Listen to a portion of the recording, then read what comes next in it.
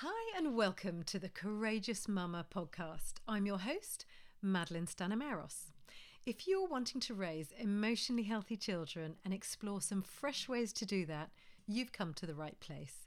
I had a really interesting conversation with a friend of mine, George Orton, recently on my lovely new porch. Check out my Instagram. The porch is well worth a gander. It was my lockdown project. We were chatting about drugs. Her eldest was about to start secondary school and she wanted to know if I had any advice for her as to how to educate her child about drugs without terrifying him. And she also wanted to know how to educate herself about today's availability. In fact, she had some brilliant questions. Charlie, my 17-year-old, passed by in the middle of our conversation, and so she also asked him some great questions too. And we both picked up on the fact that school, in Charlie's experience, and actually it would be the same of my other children, largely go down the try a drug and you'll die route. And of course, Charlie's reaction to that was, but I've got some friends who've tried it and they're still alive. So what we say as parents is of paramount importance. In fact, I'd say that about everything. I know that the schools have to cover ground as there are some homes that just aren't having those important conversations. But for those of you that are, don't underestimate your input and reactions and attitudes as your children form their values and their habits around the stickier conversations of life. So on that basis, I thought it's time for Tony France on the podcast. What better person for George to pose her questions to? So who's Tony France? Well, I first came across Tony when my husband and I used to run the How to Drug Proof Your Kids course in Cheltenham. And that was about 14 years ago. He'd come along to the last session and answer all the burning questions of the parents who had done the course. He's not your archetypal speaker, and I'm sure he'd forgive me for saying he's more your kind of rough and ready biker type. He's got more practice than theory, and he's been working with youth and drug problems for over 30 years, 20 of those in the drugs and addiction services. Tony is a psychotherapist, and he's developed services here in Gloucestershire for young people, including starting the charity Infobuzz. He's written courses on substance abuse for charities and for organisations here in the UK and for the British Council working abroad in Europe, in Canada and in Africa. And as director of Trauma Action Group, his passion is around understanding and responding to trauma, which is so often at the basis of addiction. In fact, just before lockdown, he was due to go off to Sudan to work with and rehabilitate child soldiers. Much of the ADD and spectrum disorders that we see today can also be linked to trauma. But that's another whole podcast, and we will get to that. Do you know, I never run out of questions for Tony, poor man. But today, I thought I'd hand the microphone over. It's never too soon to be thinking about how to inform and respond around the area of drugs. But it's hard for me to go back to that place of launching my first child into teenhood now that I'm on my fifth. So I thought the questions should be posed by someone who's got them on the forefront of their mind. So that's why I asked George to come along with me today. She's a great communicator, and I often find she's asking the questions that other people are thinking. So here's a conversation between George and Tony. I've got an 11-year-old and I've got an 8-year-old, both boys, and we've just started the whole secondary school process. And it's having the conversation around drugs. I grew up with a mum and dad who were, party goers in the swinging 60s, but a mum who is very, very anti-drugs, rightly so, and who always said to me, if I find out that you've taken drugs, I will chop both your hands off. Or I would go to prison to protect you if I found out, whatever I needed to do. So I grew up very much with that, and my mum had always told me a story about their best friends who ended up, my mum and dad's best friends, who ended up taking a drug overdose. And visiting them in a rehab centre is what it would be called now. In the 60s, I don't know. But she told me that when she went in to see them, both of them were in beds that were like cots. And they were both sort of stood on the side with just couldn't control their saliva, and both of them passed away. And I've grown up with this mental image. I also grew up in the 80s and 90s where HIV was massively prevalent. So you'd see the adverts on the telly. Do you remember the big tombstone with about HIV, needles, etc.? So it was very much drummed into me. So drugs now seems to be so diluted from what it was when I was growing up. What the message is diluted, yeah, or the message, drugs? and because they're so much more accessible, I feel. Now, is that because I grew up with a passion for horses and a hobby, and I wasn't hanging around in a town with friends that were doing it? Is it because I was taken away from having any accessibility? I just used to think of drugs as heroin. I used to go to clubs, see people taking E's and speed. But what frightens me now is you've got drugs looking like sweets. How do you educate your child without terrifying them, if they do have a puff of a joint, to know that they're not going to die, but they could be on a slippery slope? I find the balance of the drugs talk really difficult.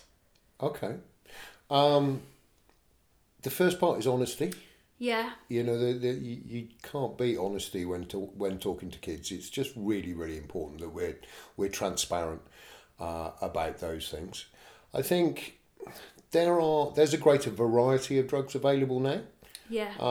But interestingly, in the 80s, you talked about the HIV and seemed to be all around me. Sorry. Yeah, I mean, 1986, I was known as Spike on a bike. I used to run needle exchange off the back of a motorcycle up from here down up into the Welsh valleys. With the advent of HIV, it was about ensuring that people could inject safely with clean equipment. But also, sort of late 80s, mid 80s, I suppose, you also had the whole Grange Hill Just Say No campaign, which, in the wake of the Just Say No campaign, we saw the greatest rise and advent of youth drug use we have ever seen to this day. Wow. So, you know, in terms of those public health messages that we put out, the Just Say No, you know, one go and it'll kill you or whatever it was, actually it had the opposite effect. Largely because that wasn't true of people's experience. People were saying, well, I know people have taken drugs and they're not dead. A bit later we had the whole Leah Betts campaign, one pill and it can kill you, when actually it wasn't the ecstasy that killed Leah. It was an incredibly tragic event, but she died from the amount of water she was made to drink because somebody had given her poor advice around water and didn't tell them that ecstasy is also an antidiuretic, so it prevents you from passing water. So the water builds up, dilutes into the bloodstream and the brain swells, and that's what, you know, caused the tragedy. So we've got to be really careful about horror messages, because they're not going to get through. I think there is a generation, your generation and mine, that there was it was still possible that we took on, I suppose, introjects from our parents, messages from our parents that we bring with us and live in everyday life. Not so much now. The introjects still exist, just not so much around drugs. I think, you know, drug use is less, and certainly I've been involved in working with children, young people and families and addictions for well over 30 years now. There's far less drug use in young people now, in and around youth culture. The biggest risk, without any shadow of a doubt, to young people is how young and how often. So it's the age of onset is a significant predictor for problematic drug use in later life.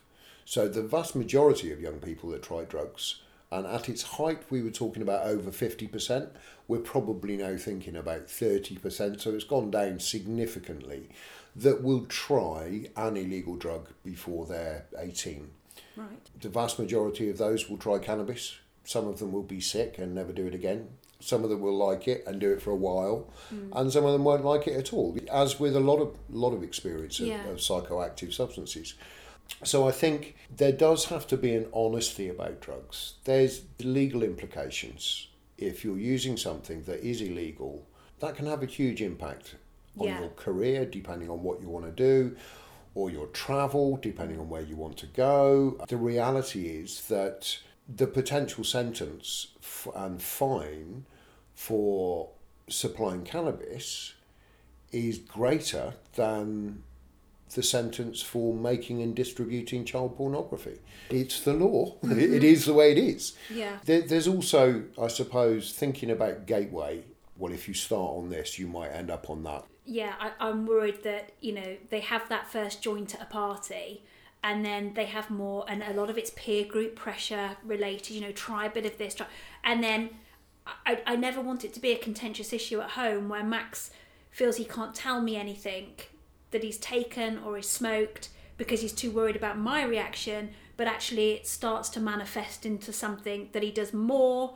It's such a big area of knowing how to handle it, or whether you're the kind of mum that's like, yeah, well, I tried it once as well, and or oh, it's fine, or it's a really difficult balance. I'm not there to be their best friend. I'm there to be their mum, parent. And absolutely. And I think when you first try a spliff, don't tell your mum. Really, come on. Come on, exactly. You don't. They're not going to tell you when they try. If they try something, they're not going to tell you. All right. However, what you do want is, if things start to get out of hand for them, you want them to be able to come to you and say, "Mum, I'm in trouble." Yeah. Absolutely. They're not going to tell you if they try or not, because that's part of adolescence. Absolutely. Yeah. And if it goes okay, you're definitely not going to tell your mum. Yeah. So, but you do want a relationship that says, if you're in trouble, whatever's going on, and things are getting difficult, you can talk to me about it, and I'm not going to judge you. Yeah. And I'm not going to make your life difficult because of it. And I would always want to help, no matter what. I mean, within this chat, I've brought drugs as my forefront, thinking it's the biggest thing. Yeah, probably not. But I was just going to say, in the scheme of things and where we're at now, how does that sit against alcohol or any other? Is there anything that's actually more of a problem than drug-related issues that you have to deal with? I think professionally, I think alcohol's always been a bigger issue than drugs. Yeah. Always. It's been a bigger issue than drugs. Are you seeing that more in children of a certain age? I think we saw a culture change in alcohol use. We see a lot more preloading, drinking before you go out, and then because alcohol's become so expensive.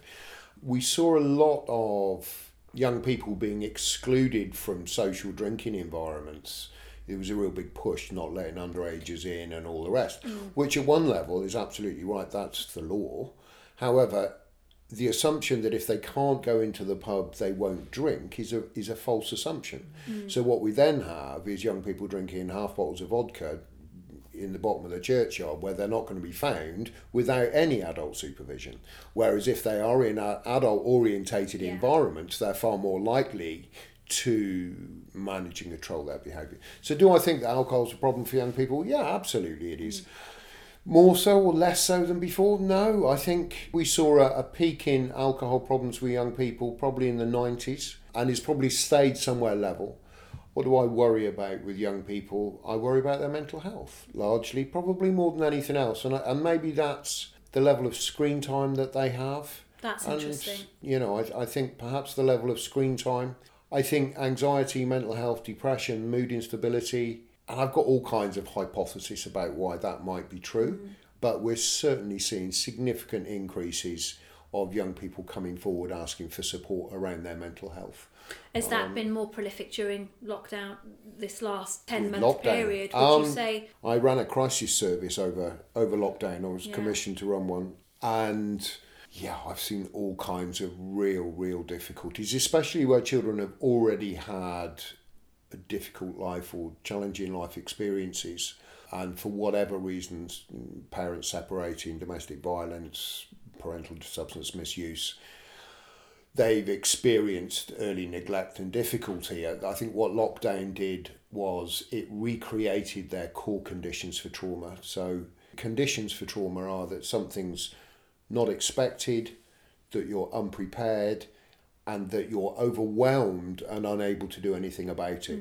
And lockdown did that, recreated those conditions, which triggered very early experiences of trauma and terror for many of those. Yeah. And child-on-parent violence. I've seen significant amounts of that, which you could put, I would put into the realm of mental health. Yeah, rather absolutely. than anything else. Yeah. And I suppose just seeing children dealing with the likes of anxiety and children that maybe have not experienced any sort of direct trauma but are, anxiety led through whatever reason. Yes. Sort of seeing an increase of this. And would you say it's those children that have had those experiences that are more likely then to go down the drug, drink route? Oh, definitely. But do you feel you can stop them from doing that with what you do? Do they take on board your advice is what I'm trying to say? Or are they hell-bent on getting a sense of freedom, whether it's smoking, drugs, taking narcotics, whatever? Can you help those kids? Yes. Yeah. Yeah, definitely. Yeah. And I suppose there are various different phases in those things. There are a lot of them that will try drugs and drinking too much and those kind of things, who will never experience any problems. And you'll probably never know until they're in their 30s, sat around the Christmas table saying, of course I did, Mum, Yes. And actually you'll never really have known anything about it because it will have been non-problematic. I think the problems tend to happen when a bit of that kind of perfect storm comes together, where they're feeling vulnerable, perhaps they've had a bit of a relationship breakdown, their friendships are changing, so they're looking to find people like me, in inverted commas.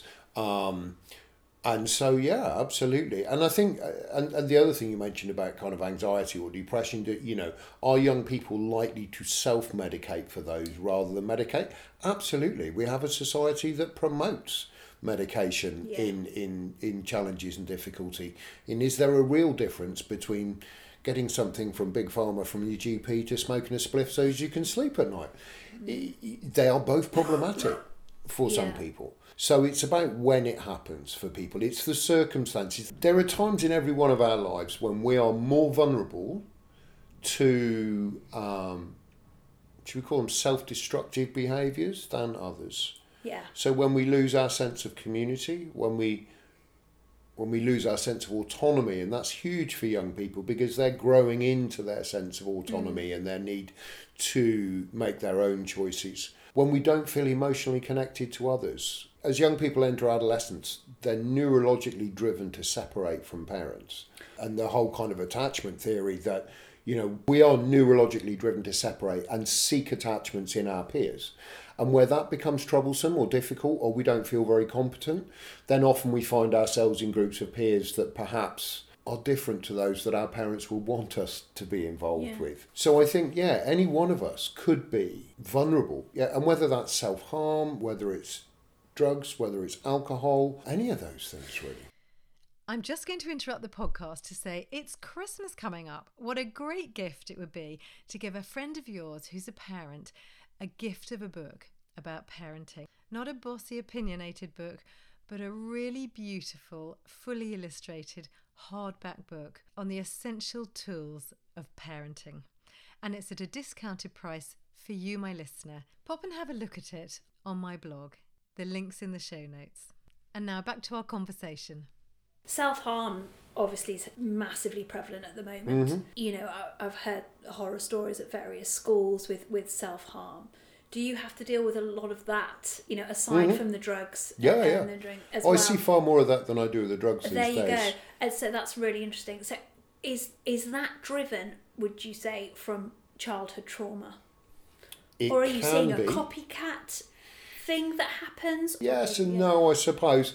We do see anxiety change. So when we see, youth suicide, for instance, we quite often see a cluster of that, where there will be what we call an anxiety chain between people that have been not copycatting, but really becoming enmeshed in each other's emotional lives.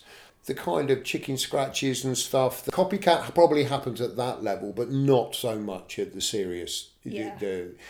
And boys and girls are very different. Boys will use drugs and drink to self-harm. Girls are largely more likely to be self-injurious in different ways.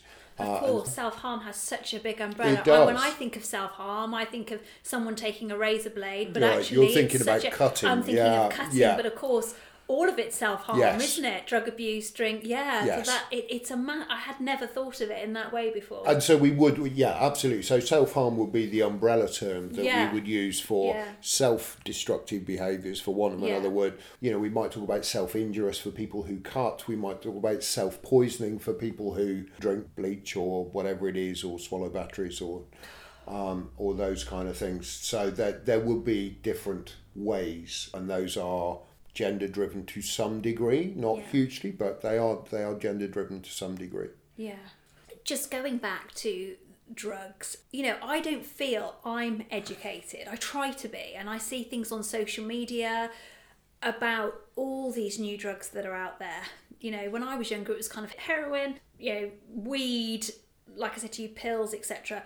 Now there seems to be so much. And how do you keep a tab on what is coming in or what they could be offered? I find it really overwhelming. Okay. I think there's a couple of things. One is the stereotype of the dodgy geezer on the corner of a street with a dark hoodie kind of offering things to kids as they go by only happens in films. All right, it really doesn't happen. Most drugs are got through social networks, so they're not traditional dealers. Somebody will have an older brother who smokes weed, and he'll get him a bag, and they'll share it between them. So they, those kind of stereotypical images of drug pushers and peddlers and all that language that we use that were associated with that largely don't exist. They do, I suppose, on some what we might call front lines or some inner city areas. But even then, it would only be people you know. You'd never sell drugs to somebody you don't know, because they're only going to go home and tell their mum, aren't they? Yeah, you're not going to stop a young lad in there and say, "Oh, do you want to buy some gear?" Because they're going to go home and tell their parents, and then so it's just like, you know, it's too high risk as a drug dealer. You only sell to people that you know. Because it just doesn't make good business sense otherwise. The other thing is drug dealers will always, well, you know, and they do exist, will largely try to sell the best quality gear that they can. Because they want you to come back exactly. and buy more. Yeah, exactly. I mean, it's the same as any other commerce in some ways. You know, I mean, all those old stories about brick dust and Vim and horse tranquilizer. Absolutely. Yeah. Well, horse tranquilizers, no, they're all right. That's cool. Ketamine works, you know. Right, so is that what it is? That's ketamine, right, yeah. Okay. I mean, it's not only a horse tranquilizer. It's used in the military to stop the onset of shock, so all soldiers that are deployed would always have ketamine in their webbing. It's also used as paediatric anaesthetic, but it is also used in horses as an anaesthetic. Ketamine was popular for a while. I haven't heard about it a lot. It's still around. But George, you're into horses. Have you tried it? I was trying to keep that on the low now. That's why I went, is it? No idea. It's just, as a mum, I just find it a really frightening. I don't know why I'm so passionate about it. I think it's because drugs are so accessible. Whereas I felt that when I was growing, I mean, we went to parties and there was certainly weed on offer, you know, people smoking joints, all that kind of stuff. And I know people now in adulthood who will smoke marijuana for medicinal purposes, you know. Well, I know people who do it for fun, let alone the medicine. Absolutely. But it's that fine line. There's a fine line, isn't there, of smoking it to then progressing and then it becomes a chemical drug, and actually it's the chemical drugs that frighten me. I think that's what. So there's no the evidence around progression or gateway theory, this idea of how you progress from one substance to another. The biggest gateway drug is cigarettes, without any shadow of doubt. That's the number one gateway drug is cigarettes. So if you smoke cigarettes, you are far more likely to try cannabis than if you don't. And most people who try an illegal drug try cannabis. So cigarettes is definitely, and actually, I mean, we're seeing less than 6% of teenagers now smoke cigarettes. So, that's amazing. You know, so we're talking about a very low risk group in lots of ways now, considering what figures were maybe 20 years ago. Then moving on from cannabis to another drug, there's no evidence that you move from one to the next to the next. There used to be a theory that, well, you know, you got bored of it or the effects didn't work anymore, so you had to try something stronger. It's kind of rubbish, really. People tend to move within types of effects. People will have an effect of choice. In the same way as I'm sure you've got a wine or a gin of choice that you like. Yeah. And we'll move within that choice. So, you know, somebody who likes gin will try different gins. And I like real ale, so I'd rather drink water than a pint of lager. And it's the same for drug users. So drug users who like stimulants, so speed, ecstasy, if they got some extra cash, will probably try a bit of cocaine. Those kind of, so they would move within effect groups, but they are no more likely to try heroin than Joe Bloggs on the street. So they largely move within effect groups. People develop a taste for an effect and they might move within that group. And cannabis or weed or marijuana, whatever we want to call it, is really chemically complex, and there's kind of nothing else that does what weed does. There's kind of nothing else out there that does it, really. They don't necessarily move from that. There would be a school of thought that says if you are already, well, this will be true, if you're already engaged in buying or procuring an illegal drug of some kind, you're more likely to come into contact with other illegal drugs than somebody who doesn't. Okay. But just because you're more likely to come into contact with it, I mean, I'm sure you come into contact with lots of different alcohol and you don't walk down the street thinking, I'll have to try that one. When we've been going out for walks, Max has asked a lot, we find these little canisters. Yes. Which contain, I think it's laughing gas. I Yeah. don't know the science term for it. And he'll ask me what they are. And I'm honest with him in what they are. And they're everywhere. Yeah, they are, and yeah. it's clear that kids are meeting up in groups and taking this stuff, and it's readily available to buy off Amazon. I mean, how do you manage something like that? It was really interesting. It kind of came out of left field, that one. I didn't see that one coming. I went to a festival called Secret Garden Party. It was down in Cornwall. And they had a tent where you went in and kind of, it was like going into one of those opium bars in Thailand. And it was all there. And I was really interested.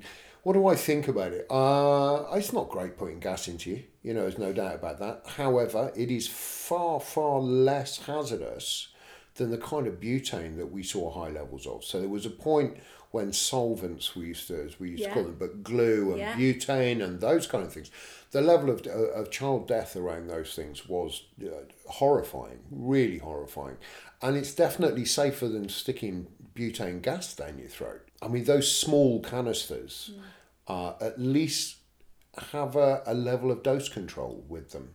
So, you know, the risk of overdose is less. We do see it go wrong occasionally, and sometimes you get bubbles in the blood. You know, the gas rate in the blood can cause difficulties. There is a drive in adolescence to alter our sense of consciousness, to find ways to you know, why do we have all these high-risk behaviours, you know, that our risk perception in adolescence is neurologically dampened. You know, quite often as young children, they have a really amplified sense of risk perception. And in adulthood, one hopes that we're reasonably balanced in our risk perceptions. But adolescents, neurologically, their risk perception is suppressed. So they are more likely to engage in what we might perceive as high-risk behaviours. Nitrous oxide, that's what it is. I've been trying to pull it from my brain. So Hans Christian Andersen was really into nitrous oxide. They used to tape it. That makes sense when you read your stories. Yeah. They used to tape it. They used to tape up all the windows and doors and pump the nitrous oxide into the room. Some of the Lakeland poets were into it as well. Wow. Keats, I think, probably, or maybe it was Coleridge. Actually, no, maybe it was Coleridge that was into it. So again, it's been around for a very long time. It comes and goes in fashion. It's fashionable at the moment because you can buy it from Amazon. I think that's probably, you know, there was a time when you could buy the mushrooms that they've now changed in legal status and you can't buy those now. There were some of those legal highs that they changed to become new and novel psychoactive substances is what we're supposed to call them now. And they've changed the way that the law works So it used to be that something came onto the market, and until they'd done all of the research to identify something in it that potentially was illegal, would they make it illegal? So we would see large amounts of quite significant different types of drugs being available. They changed the law so as they can be made illegal immediately while they undergo testing. So the access to those has been limited quite significantly now. What would your advice be to me, a mum of 11-year-old who's just gone into secondary school, so he's just starting this trajectory of education mixed with being invited to parties and letting him have his adolescence, if you like, but keeping safe and mindful at the same time without fighting against a mum who's stringently anti-drugs. And I don't want to come across like I'm anti-drugs in, if you do that you'd be kicked out. I want to get the balance right. I want to approach this right. So I think there are a couple of, even the young ones, it's in the curriculum. Yeah. So for younger children, the idea that all medicines are drugs but not all drugs are medicines is a really useful concept for them to be able to understand, process, and have a language to talk about those things. I've seen mummy drinking. All of those things are just really useful for them to think about. As they get older, the idea that those drugs that aren't medicines may well be available to people, but we need to be really careful if we come into contact with them and think really carefully before we make any decision. If a child is given plenty of opportunity to explore risk and be adventurous, they're less likely to be, I suppose, seduced by the more internal adventurous behaviour. That's a great point. So you'd say the more they are exposed to it in a controlled setting, I think so. And they have the strength or the opportunity, confidence to say no or yes, but the more they see it, the more they can make their own choices. They can make and it's really important because they're going to make those choices anyway. Yeah. So when they need to make those choices for themselves, they need to have all the information available to them. If they're worried about it, they need to know that they can talk to you without you going off the deep end about it. And there will be a hedonistic period of time in adolescence. It's really important in terms of forming character and personality, clarity of self. In our adolescence, it's when we really discover who we are, what our own values are. Because up until that point, their values, what they believe, will be inherited from their parents, from you. Yeah. I vote Labour or Tory or whatever because that's what mum and dad do. Or so all of those values will have been inherited, and then in adolescence we begin to explore them. It's that point in our lives where we need to find role clarity that sets us on a trajectory for the future, and that will include a lot of hedonism and a lot of risk taking and engaging in all kinds of experiences that we'll probably never do again in adult life, but we'll love during adolescence. But that's kind of part of finding role clarity in adolescence. It's really, really important. That's brilliant. Really brilliant. Looking at older teens and, nightclubs and cocaine is more available now than it ever was. And it's cheaper than it ever was. Therefore making it more accessible. You get that really difficult age, sort of 17, 18, 19, 20, where self-confidence may be low, a doubting in themselves, and suddenly their friends are doing cocaine because it might be seen as like a champagne drug, a cool drug. It's not something you necessarily you don't get addicted to cocaine like you do heroin, but what you do get addicted to is the feeling that it gives you and the confidence it gives you, the buzz of turning into somebody that you are desperately trying to be, and that's addictive in itself. What advice can you give around that as a parent trying to, and advice to a teen who's maybe feeling that at the minute? I think two things. Drugs aren't addictive. No drugs are addictive. Drugs don't have a moral will. They're not addictive or not addictive. The experience and the effect of substances can be something that can be quite compulsive and addictive. So we develop addictive behaviours, but it's not the drugs, it's us. And I think it's really important. There's maybe this is a bit of a hangover from those kind of 1980s, 1990s campaigns. It's a bit like, I suppose, nicotine isn't addictive. Smoking is addictive. It's the act, the behaviour is addictive, not the substance itself. Otherwise, we're able to separate ourselves and our own vulnerabilities from well, it's not my fault. It's not my fault that heroin is. Actually, when it comes to heroin, I would say that cocaine is more habit forming than heroin. Wow. And is a lot easier to form a habit with than heroin. Gosh. And the thing about cocaine is it works. That's the other side, isn't it? You take it and you get what you wanted from it. So the positive experience is self-fulfilling in lots of ways. What we know from all of the research around what makes a difference is a relationship. This is all about how we relate to other people. When people were followed up that had serious cocaine and crack problems, that had fully recovered from any of those, what was the one factor that made a difference to them? It was a safe, stable, predictable relationship, an intimate relationship that made a difference. Now, for a child, that might be a parent, or for the older teens, it might actually be, their first kind of longer term relationship. But it will be the connection to another. I think in lots of ways, what you described about the low self-esteem, the poor self-image young person, that is the point in life where we are more vulnerable to substance misuse and developing problematic behaviours. And I guess what we need to do is raise people's awareness of we are more vulnerable at these times. These times when we struggle to find our role clarity, who we are, and how we present to the world in a way that we're happy with, that's the time that we are vulnerable to developing problematic patterns of substance misuse. Yeah, I would agree. Tony, it's just been brilliant speaking to you. I could let this go on for days talking to you, and it's been a real pleasure meeting you, so thank you so much. Thank you. You're welcome, no problem. Always full of information, Tony. Absolutely fantastic. So I'm going to end by asking you both a question that I ask people who come on my podcast. What's a courageous thing that you've done in your life? Oh, wow.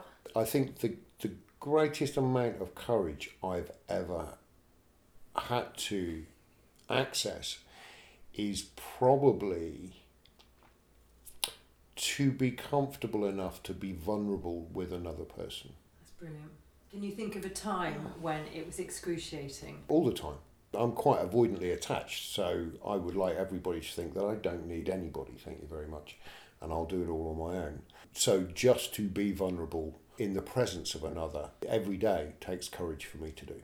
I would say mine's very similar to that, actually, where I certainly have battles with self-esteem. I think my most courageous thing has been dealing with my mental health issues and taking control of them and accessing help when I've really needed it and putting my hands up and saying I can't actually do this by myself.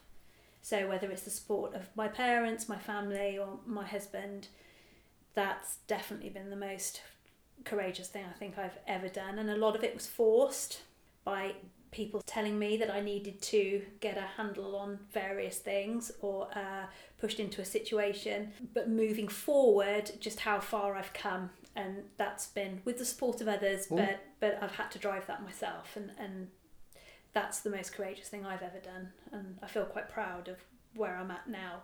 Yeah. Wow, very, very honest answers. Yeah. Do you love that one by Charlie Mackesy with the horse and the boy? Brilliant, It's isn't the it? bravest things Yeah. to ask for help. Yeah. Thank you both so much. What a great conversation they had, and so honest too. We could go on all day, couldn't we? I've popped the salient points on my blog this week, so if you're out jogging or driving or you've got your hands full, there are some backup notes there for you, as well as Tony's contact details, which are also in the show notes. If you enjoy the podcast, can I ask you a great favour? Will you rate and review it for me? 5 stars always helps. In fact, it helps other parents to find it. And pop it across to your friends. The better that parents are supported and helped, the better it is for our children. I'm not public speaking at the moment due to COVID, but I do see clients privately, mostly over Zoom at the moment. So do get in touch if you'd like to chat through an issue, big or small. You can find me on Instagram, The Courageous Mama, or on my blog, surprisingly, The Courageous Mama, and by email, madelinestanney@icloud.com. I love hearing from you, so do ping me your stories, your victories, your challenges, and your requests. And those links are all in the show notes. So thank you for joining me this week. I love doing this journey with you. I'm so grateful to Tony for his insights this week and for his honesty there at the end of the podcast. A courageous dad. And also a massive thanks to my friend George for stepping into this big issue with me and daring to be vulnerable. That's one courageous mama. Enjoy, connect, pass it on. I'll see you next week.